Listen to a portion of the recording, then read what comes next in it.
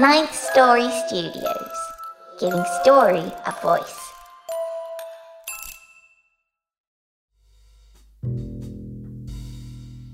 You're listening to The Private Collector. Hang on to your hats.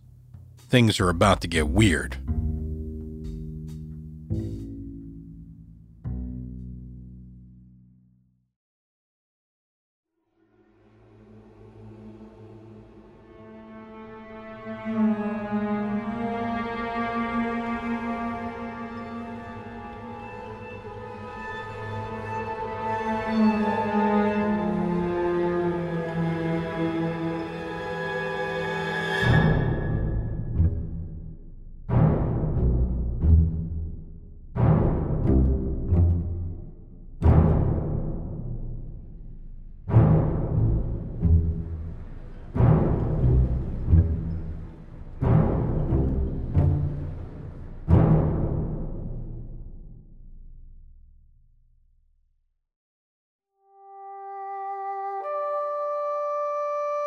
The girl tossed and turned in the huge carved bed, throwing the mountains of pink satin sheets and posh blankets onto the floor.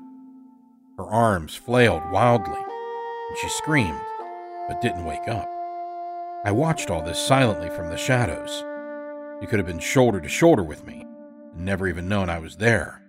The fact I'd made my way into this swank joint past the bank of uniforms at the front desk and paraded right up the grand staircase was a testimony to my growing expertise in all things uncanny and arcane. What I was looking for was tied up with a red ribbon under the bed in a bamboo trunk with brass handles and trinkets from a dozen ports of exotic call, all the places the girl and her pals had danced for the swells and made pretty in their skimpy little get-ups and funny shoes. I'd known it was there the minute I'd walked into the room, knew what it looked like and why she'd hid it there. Knew it because, well, I knew it like I knew all kinds of stuff these days I shouldn't have been privy to. He'd given it to her, the guy who was going to make her famous, give her a chance, make her a big star, and all the other things guys like that tell girls hoping to make it big. Only, this guy was worse than those other guys. He was a sorcerer, bad juju of the worst sort, and I was here to put him out of business. Then put him down if I got the chance. Before I went to grab the trunk and rifle through it for my prize, I glanced in the big gold mirror on the wall. There was nothing there. I sure wasn't used to that weirdness yet. Staring myself dead in the eyes, old Frank Enfield just wasn't there to be seen. Oh, I was there all right. I wasn't some shade or a dream sending or anything like that. I was there in the flesh and blood already, such as it was. I just didn't cast any reflection in a mirror anymore. Could come in handy sometime, I suppose. We'd see. I held my hands up to my face. I could see those all right, thanks to Martine's care package of the powders and creams and concoctions she used to make herself look even prettier than she was en naturel. Of course, it made me look like I'd done my time lollygagging on a beach somewhere, what with our different roots of origin and all. But it worked in case my general tendency these days not to be noticed wobbled a bit, or someone in the know of things, hain't hex and juju, happened to be nosing around in my direction. The sound of some cool jazz and the siren wail of a smooth trumpet from a bar down in the corner made me think of New Orleans, a million miles away back stateside. And stateside always made me think of the Librarian. 2 weeks earlier. I didn't let the grass grow under my feet before taking up the librarian's orders to do a full reconnaissance on his digs. Before the library was open the next morning, I was already nosing my way through the vast collection of books and curiosities and odds and ends that curiosity didn't even begin to describe. There was all the books I'd retrieved for him, Packard's hymn book and the black pyramid box that held the ashes of the comic book from hell. There was the paperback edition of the Necronomicon, pub date somewhere in the future, worthless in itself, but a placeholder, a cipher or a shade of the real thing that existed far away in the Arabian desert, growing out of the flesh of a once-living man. The one book, the one I got off old Coyote out west, well, That one was writ on my own hide and etched on my bones. That was going nowhere, and I was still figuring out the ABCs of that there little dime novel. There was the kid's fairy tale book written by a long-dead ninja, and a few other collectible reads besides. Some of these brought back memories I'd just as soon leave buried, while others brought a smile to my lips as I leafed through their pages. Digging through the tall wood box and glass cabinets, I spied the usual bric-a-brac of the trade, some of which I carried around with me in my own hex kit. Tarot cards of a dozen varieties, wands, amulets, daggers from 100 places, bundles of smelly stuff and boxes of oils, hanging lamps with strange symbols etched on their surface, parchments new and used along with wax and quill pens.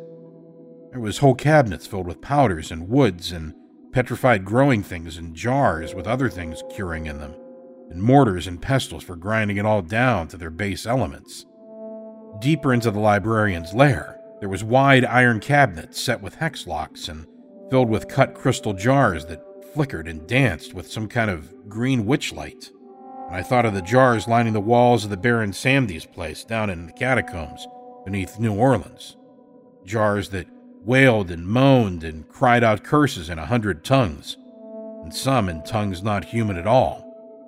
Listening, I could hear a strange whimpering rising from some of them, and a call for help that felt like a hot forked tongue licking my ear and caressing my innards, and I moved on.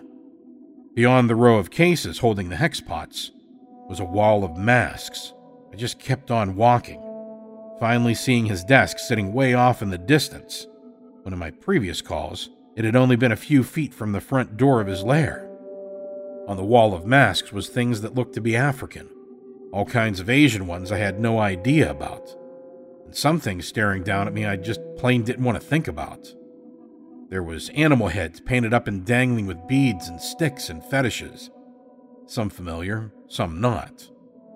There was heads of things I'd never seen on this planet or anywhere in Juju, and hoped to God I never would. Things with horns and snouts and pincers and teeth where there shouldn't be anything like teeth at all, and mouths, too many of them, and appendages on things that should only have fins and scales. I didn't want to describe most of the stuff I saw down there, or even set it down on paper. Right in the middle of all this was a coyote mask made out of one of the critters itself, with its hide and tail dangling down almost to the ground. I'd noticed something like eyes staring out at me from most of the masks where they hung, but this one, there was what looked to be the librarian's own gaze, staring down at me, and I just nodded and kept on with my business. There was just too much here to rightly give an account of. Some of it I had no clear idea about. I mean, gnarled up sticks and carved up bone usually served only one kind of purpose: calling things out of the nowhere to make privy counts or do things you got no damn business taking on yourself. Cups and jars or anything of the like was for holding wine or flying potion or seeing spell conjure juice, or maybe even blood in some circles, or the souls of the dead and damned. Daggers and knives and swords, anything with an edge on it, real or ritual, was for calling the powers to you, or for cutting things you wanted dead or got rid of, like in the world of the here and now. If it looked like any kind of coin, new or old, well, that was for spending, here or there, one way or the other. It was all easy enough to cipher. I was weaned on most of this kind of business with Doug and Martine and Maurice at Doug's mama's knee, but I'd be damned if the librarian, true to form, didn't have a bigger and wilder collection as I'd ever seen, and a darn sight beyond, a fair amount of which I had no damn idea what it was for. Then I came to the end of it. There was the desk, all right. Behind it was the tapestry I'd always figured was, well, I'd never really paid much attention until it was pointed out to me. So I stood there, looking back over the last 4 years and all I'd learned and those I'd met. I wasn't the same snot-nosed Frankie boy who'd come slinking into town with his tail between his legs. No, sir. I'd almost been snuffed more than once, and as far as it mattered, that was a fair price to pay for what I'd gained, what I'd become, and how I'd traveled farther off the beaten path than most hardline old-school occultists ever did. But this was going to be something else. The The librarian had said so, and I thought back onto the most uncharacteristic "I'm sorry, Frank." he'd left me with before he disappeared out the door. Who was I kidding? I was a junkie for this stuff, and once turned, there's no going back. I knew I was going through that door, knew it before I ever came down here. But I was following orders, something I'd learned by now not to question if I valued my hide. But I was still respectful. The old geezer crows had taught me that much. You don't know what's unknown, but it sure knows you. So I fished the little silver key out of my pocket, yanked back on the tapestry, and unlocked the door, steeling myself for whatever was waiting inside to set me down and teach me a thing or two, or swallow me whole without preamble or apology. The door was heavy, and took a lot of elbow grease to drag it open. I was struck by a gust of dry air that hit me in the face with 1,000 smells, and it was so dark in there, I had to light a lamp to carry with me. Stepping through that door, I almost gasped. The room was round and not that large, not more than 25 feet across, but it gave me the whim-whams nonetheless. I almost bolted back out for saner places. Among the previous menagerie of hoo-ha, the walls were lined with what looked like tall, narrow glass and iron cabinets about a foot or two set between them. And the lamplight, the brass handles and knobs gleamed as bright as gold, and I might have told myself my eyes were playing tricks on me. I stepped further into the room, and the door slammed shut behind me. My meager little light flickered and almost went out as I reminded myself this was the librarian's turf, his inner sanctum, and I was his man. There was nothing here to get the shimmies about. Not really. The first few cabinets were empty. I peeked inside and saw gears and pulleys and wires and hoses big and small leading back into the wall. It was the damnedest thing, and I had no idea what they could be used for, or why the librarian wanted me to see them. The next cabinet I came to answered some of those questions. There was a fella inside, white as a ghost, and standing there propped up and all hooked up to those gizmos and hoses and mechanical whatnots. I'd never seen anything like it, and the bile rose in my throat. I almost heaved. There was a sluggish yellow ooze making its way along one of those hoses into the fella's backside, and another one carrying something green and just as vile away from him, back into the wall. There was a couple more like that, and just when I thought I was getting used to it all, whatever it was, I saw something that made my bowels want to drop through my drawers, and I cried out and ran to the next cabinet. It was Brenda, the girl I had a fancy on until Martine came back into the picture. The girl that ran the library topside some days, and who had a mean crossbow that, according to a gin I knew, never missed its mark. She was trussed up like the other fellows, with them hoses snaking in and out of her, as she just stood there and looked to be asleep. What I spotted next made me forget all about Brenda. Standing there trussed up bigger than life, in the last cabinet in the row, eyes closed like he was taking himself a beauty nap, was the librarian. My eyes jerked open and I started coughing like I was about to spit up a lung. I couldn't breathe. My nose and mouth was filled with some kind of gas. All I could see was fog or mist as I stuck out my hand and hit glass, felt it give way and break. I was in one of those tall cabinets. The wires and hoses jimmied into the wall and protruding out of my skin in a dozen places. I heard myself roar in protest from someplace far away inside my head as I stumbled and fell into a pair of strong arms. Not sure how much later I opened my eyes and the librarian was bending over me, wiping my face with a wet rag. I'd puked myself, and I could see the look of disgust on his austere features. I put my hand up and got a real shocker and almost passed out again. I was white, I mean, yeah, I was white already. I had been all along. Pasty-faced and pale even for a Blanc, Maurice had always said with his elbow on my ribs, but now I was white like snow. Like a corpse in water for a month. White like the librarian himself. I propped myself onto my elbow and opened my mouth to say something. No idea what, but he put a finger to my lips and shushed me. Where do we begin, Mr. Enfield? Where do we begin? The librarian sighed and shoved a shot of strong drink into my hand. I tossed back the fiery contents in a gulp and stared at him.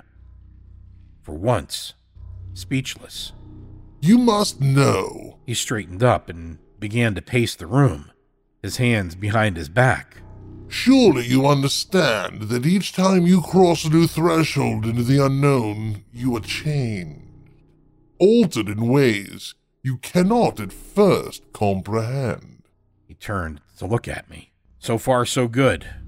I'm with you. Straight on to Sunday and no looking back. That's old Frankie boy's motto.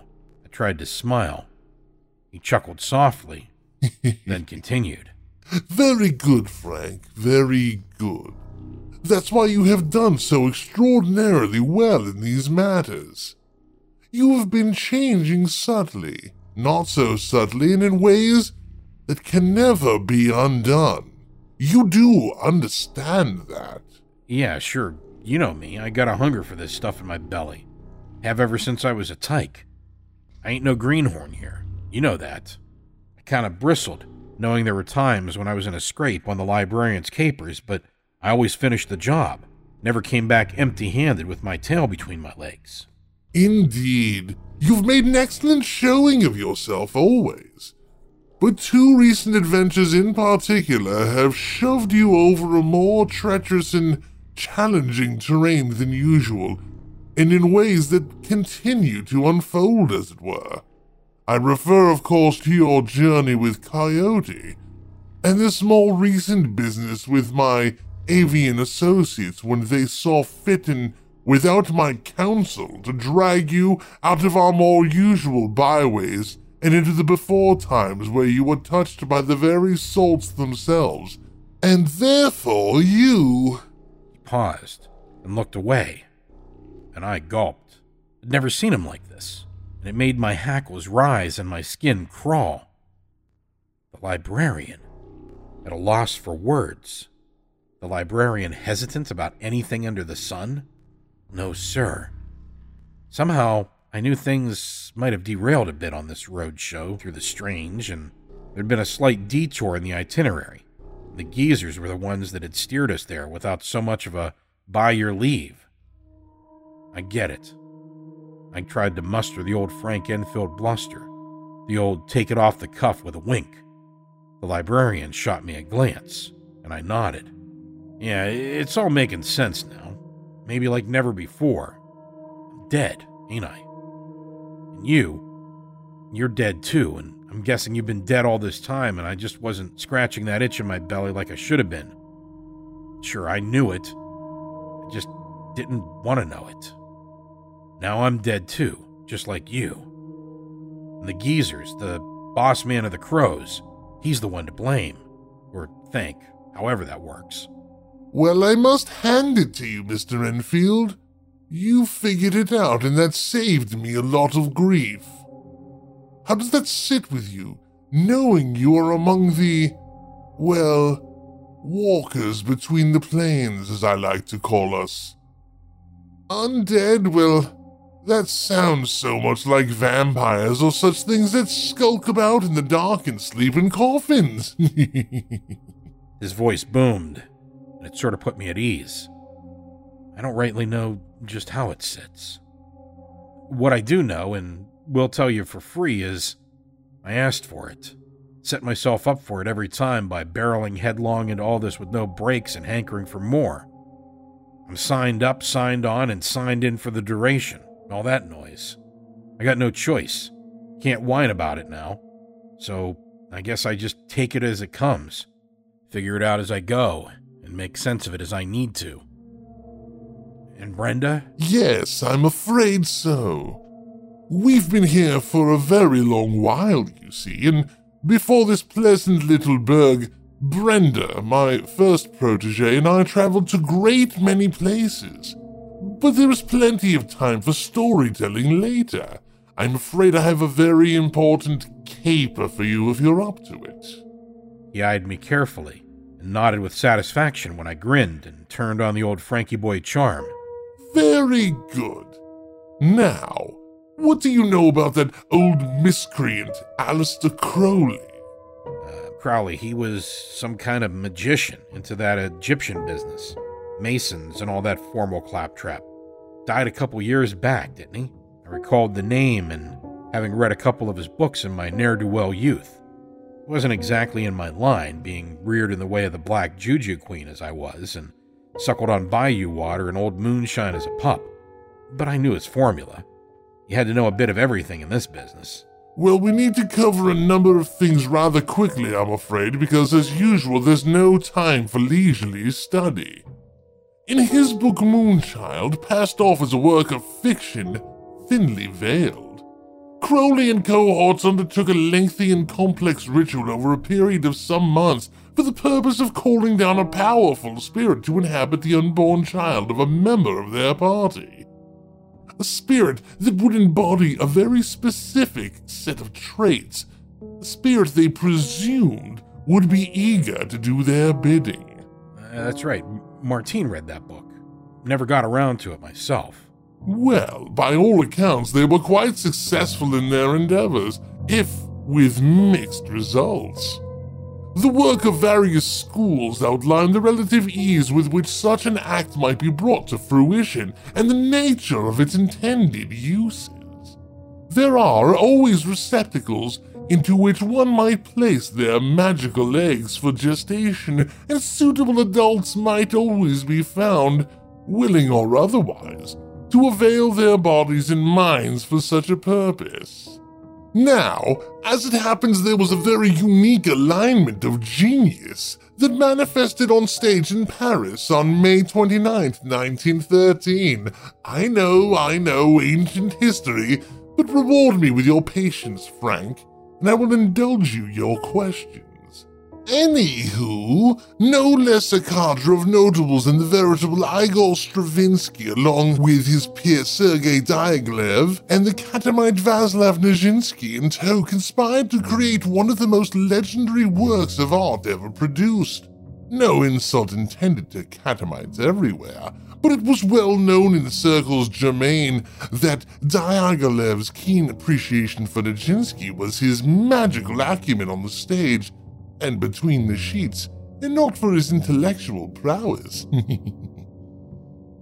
The result was the greatest premiere ballet of all time, Le Sacre du Printemps, the Rite of Spring, which confronted audiences that fateful night with the specter of pagan sacrifice, that of a young girl.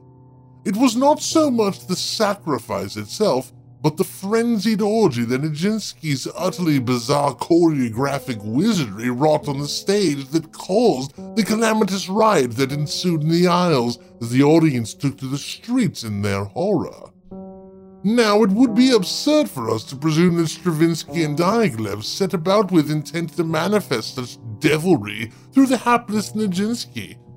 But clearly there was one among the audience, besides myself, who recognized what had indeed occurred. The Rite of Spring had spontaneously produced exactly the rite and result the storyline foretold. It was this other who took it upon himself to procure a copy of Stravinsky's original score and annotate it towards his own monstrous purposes. The librarian paused to pour himself a brandy, and me another stiff belt of whiskey, which I tossed back, glad I could still enjoy such luxuries. So, let me get this straight. What they did on the stage, did the thick real time, and some joker in the audience got a hold of it and rejigged it to conjure up his own, what'd you call it, Moonchild? Why, yes, I believe that's precisely what I just described. Just making sure. He always bristled every time I spit back what he just told me in plain English. Well, my dear Frank, you are tasked with retrieving this accursed score and its worrisome annotations and returning it to me. Now, you are in luck as luck would have it, because I can tell you exactly where the score will be and when. Really? Well, that's a breeze. I was looking forward to an easy one this time. Perhaps, perhaps not. You see, this is the first time the Rite has been performed at Théâtre des Champs-Élysées on the precise date, May 29th in Paris, since that original catastrophic premiere. And impossibly, it is to be produced by an amateur company and completely unknown producer of little observable means. I have been wanting this score out of circulation for some time, and now I have it in my sights. You, my dear Mr. Enfield, shall be the sword of my vengeance upon any who would pervert the work of the gods Stravinsky and Diaghilev and the brilliant familiar Nijinsky to personal and nefarious ends. Are you, Mr. Enfield, up to the task and prepared to don fancy dress of an evening?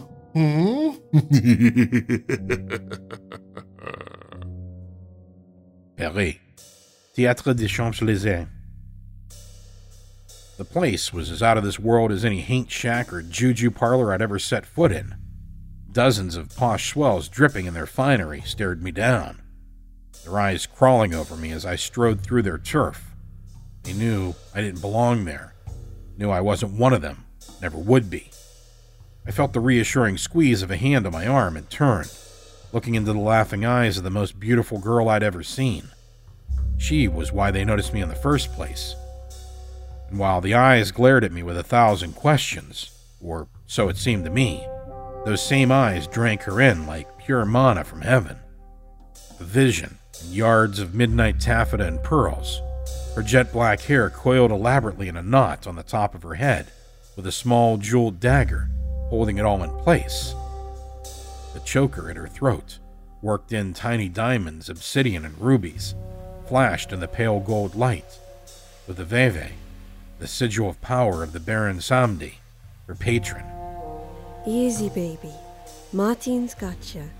Her voice was a purr, brushing my ear with her lips as we took our seats. Her eyes danced with the champagne we'd had before leaving the hotel, and her perfume, made by some French dame, Coco something, was all the magic I needed to relax and remember that I owned this joint, that old Frank Enfield owned any damn place he chose to set foot in. We took our seats, and Martine handed me a program. It was all in French, but I knew what it said. Le Sacre du Printemps, the rite of spring. This is why we were here in Paris, and here at this swanky theater on the Champs-Élysées, to watch a bunch of Janes and jokers jump around in weird get-ups to a bunch of even weirder music, if that's what they called it. I knew to keep my yap shut on account of Martine loved this music. It was one of her favorites. She'd seen it performed in places large and small, in grand halls and shabby joints from New Orleans to Manhattan, and seen the ballet, too. Martine hadn't begged me to come on this caper. She'd informed me in no uncertain terms that she was tagging along, that I'd never make it through highbrow society without her and her French speaking in fancy ways. And it was true enough. Not that I ever needed any excuse to spend time with my best girl. You got it, Frankie? You betcha, doll. Got it right here. I patted my breast pocket. It was the original score to this thing I'd fished out of the trunk underneath the sleeping girl's bed the night before, with all the notes and ciphers and a whole other layer of something else besides. And that something else was why we were here. I sat there trying not to fidget, Martine's fingers entwined with mine to keep me centered, to keep me here in my seat so I didn't up and fly away, maybe even for real. I listened to the racket that passed for music, enjoying the delighted little smile on my girl's lips, and happy we could be seeing this thing together, even if it was one nasty piece of business that brought us here. The dancers started jumping around like they was half crazed, and I remembered this was supposed to be mimicking some rite or ritual, and I suppose it made some crazy kind of sense. Back when this thing first appeared, it caused quite a ruckus, and people had gone running damn near for their very lives out into the night. Turns out they were right, and I was here to do something about that, even if it was too late for the girl I'd stole this thing from. The same girl was cavorting around on stage like a banshee, as the wailing of the music stabbed the air violently, like an orgy of hex drums doing their worst. The girl's body twisted so hideously, I had to turn away as I heard lots of voices in the crowd around me gasp, and a few more jump up in rapturous applause. Martine and I sat staring at the stage. Never in my life had I seen anything like it. Not out in public, anyway. My girl glanced at me from the corner of her eye, and I squeezed her hand. It reminded us both of when the Baron rode her, and when Arzuli Freda rode her, and all the congregation back home in New Orleans gave themselves up to what was come upon us in the fray of strange ecstasies that followed. Something was happening here, all right, and Martine clenched my arm, her nails biting into my flesh like a cat's claws. I see it, seeing in her eyes the flash of recognition as the crowd around us started swaying and moaning. Nobody said a word, like they were in some kind of daze, and I suppose they were. Overhead, I saw the air shimmer and start melting down out of the ceiling like some kind of slow-motion waterfall, oozing back and forth like a big old oil slick on the Mississippi, pulling up and eddying in little swirls of greasy color across the stage and pouring down over the girl from the hotel room. The sacrifice in this shindig. I looked at Martine and saw the Baron's diamond veve now flashed red like blood and fire, and pulsed like a preternatural heart in her throat. The Baron was watching over her. I hoped he had an eye out for me too, or my new status and things would carry my day. I squinted my eyes to see through the pale light and the pulsing swirls above the stage. Then I saw it. Something was coming down, crawling right out of the mists and heading for the girl who just stood there, her arms raised over her head like she was hot for it and couldn't wait to take it in her arms. The every sound in the place died away as suddenly as it started, and there was a moment of deathly silence. I saw people start running past us up the aisles. The whole audience moved as one towards the exits, screaming. Somebody puking his guts out nearby. People collapsing. People getting trampled on. I wanted to jump up and run to the stage and save the girl, banish whatever was ravaging her, but Martine held my arm fast. She just stared at the girl, eyes locked on the stage. I just sat there and stared at Martine. She was in one of her trances, eyes burning, her breath low in her chest. The Baron was on her. I could see that for damn sure, and if he was here, even just the tip of his pinky finger, he was calling the shots. The girl continued her crazed dance, if that's what you'd call it.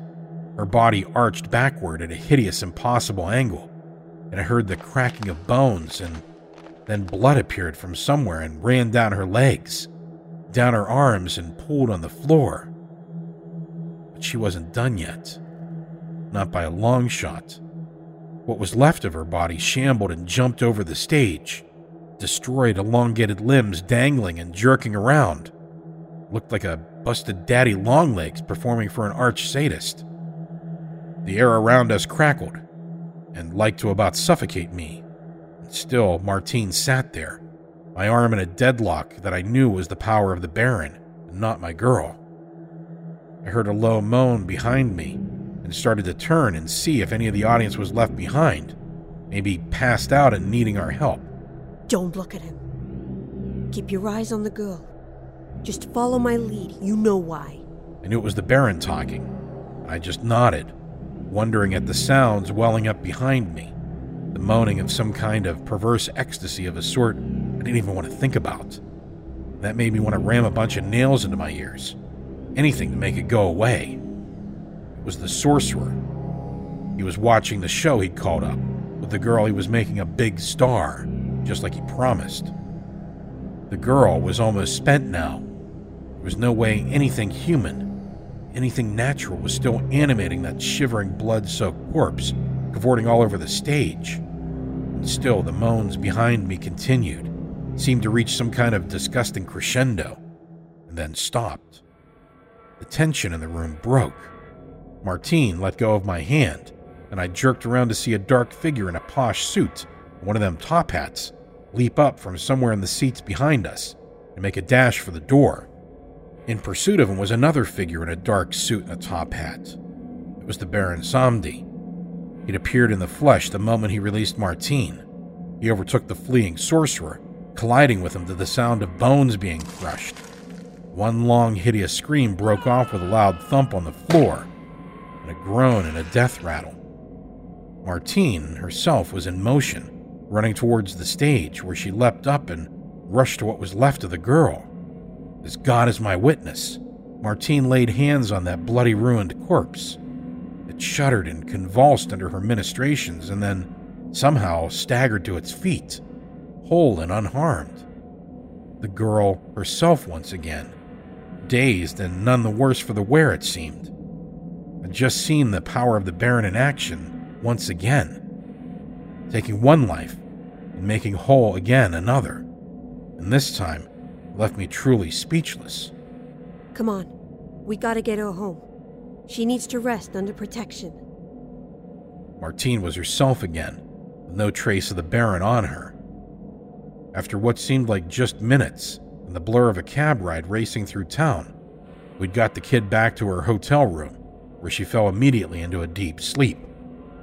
Martine and I set up the hex marks all around the room, and then sat by the fire keeping some kind of strange vigil against the mists of shadows that gathered and congealed outside the windows, then sped away. Okay, so let me see that thing. She snapped her fingers and used that command voice of hers on me. I knew exactly what she meant, so I fished the Rite of Spring score out of my coat pocket, and she scooped it up in her small gloved hand, eyeing it closely, running her fingers lightly over its surface, smelling the ink and who knows what else, even darting the tip of her tongue over it here and there. She closed her eyes and just held it for a few minutes while I looked away. You really got yourself mixed up in a fix this time, haven't you, baby? She set the score on the table and fixed me with her eyes in a way that always made me squirm. Me and Maurice, we got to talking after you left the quarter, and that big set you out in the bay with old Amidi's place. Oh yeah, the Baron let me in on all of it. You think he wouldn't? She was hot as a firecracker, worried mostly, hopefully about me, but about something else too. What do you take me for, Frankie? What do you mean, doll? Don't doll me, not now. Not like this, when we got important things to parley out. What?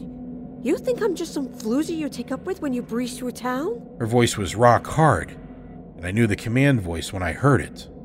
Oh, baby, no! I grabbed for her hand. You know better than that. Then why treat me like that? You know damn good and well, when it comes to hex and conjure, I could cook you and Maurice both up and serve you for Sunday dinner and still have time to bake a pie. She locked me with her eyes, and I wasn't sure if it was her or if the Baron Samedi was still in there, giving her a bluster. And then, seeing it was all her. I got just 3 simple questions for you, and I better get 3 damn good answers. What you doing up there in Hudson, Frankie? And how come you look real dead to me? How'd you get mixed up with a moonchild? And who the hell is the librarian?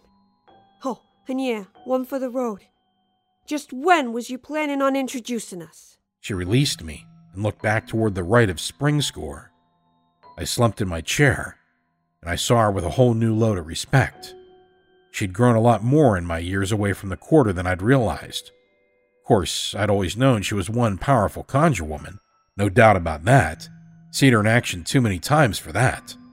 She had her mama's blood, come down pure and undiluted from Marie Laveau herself.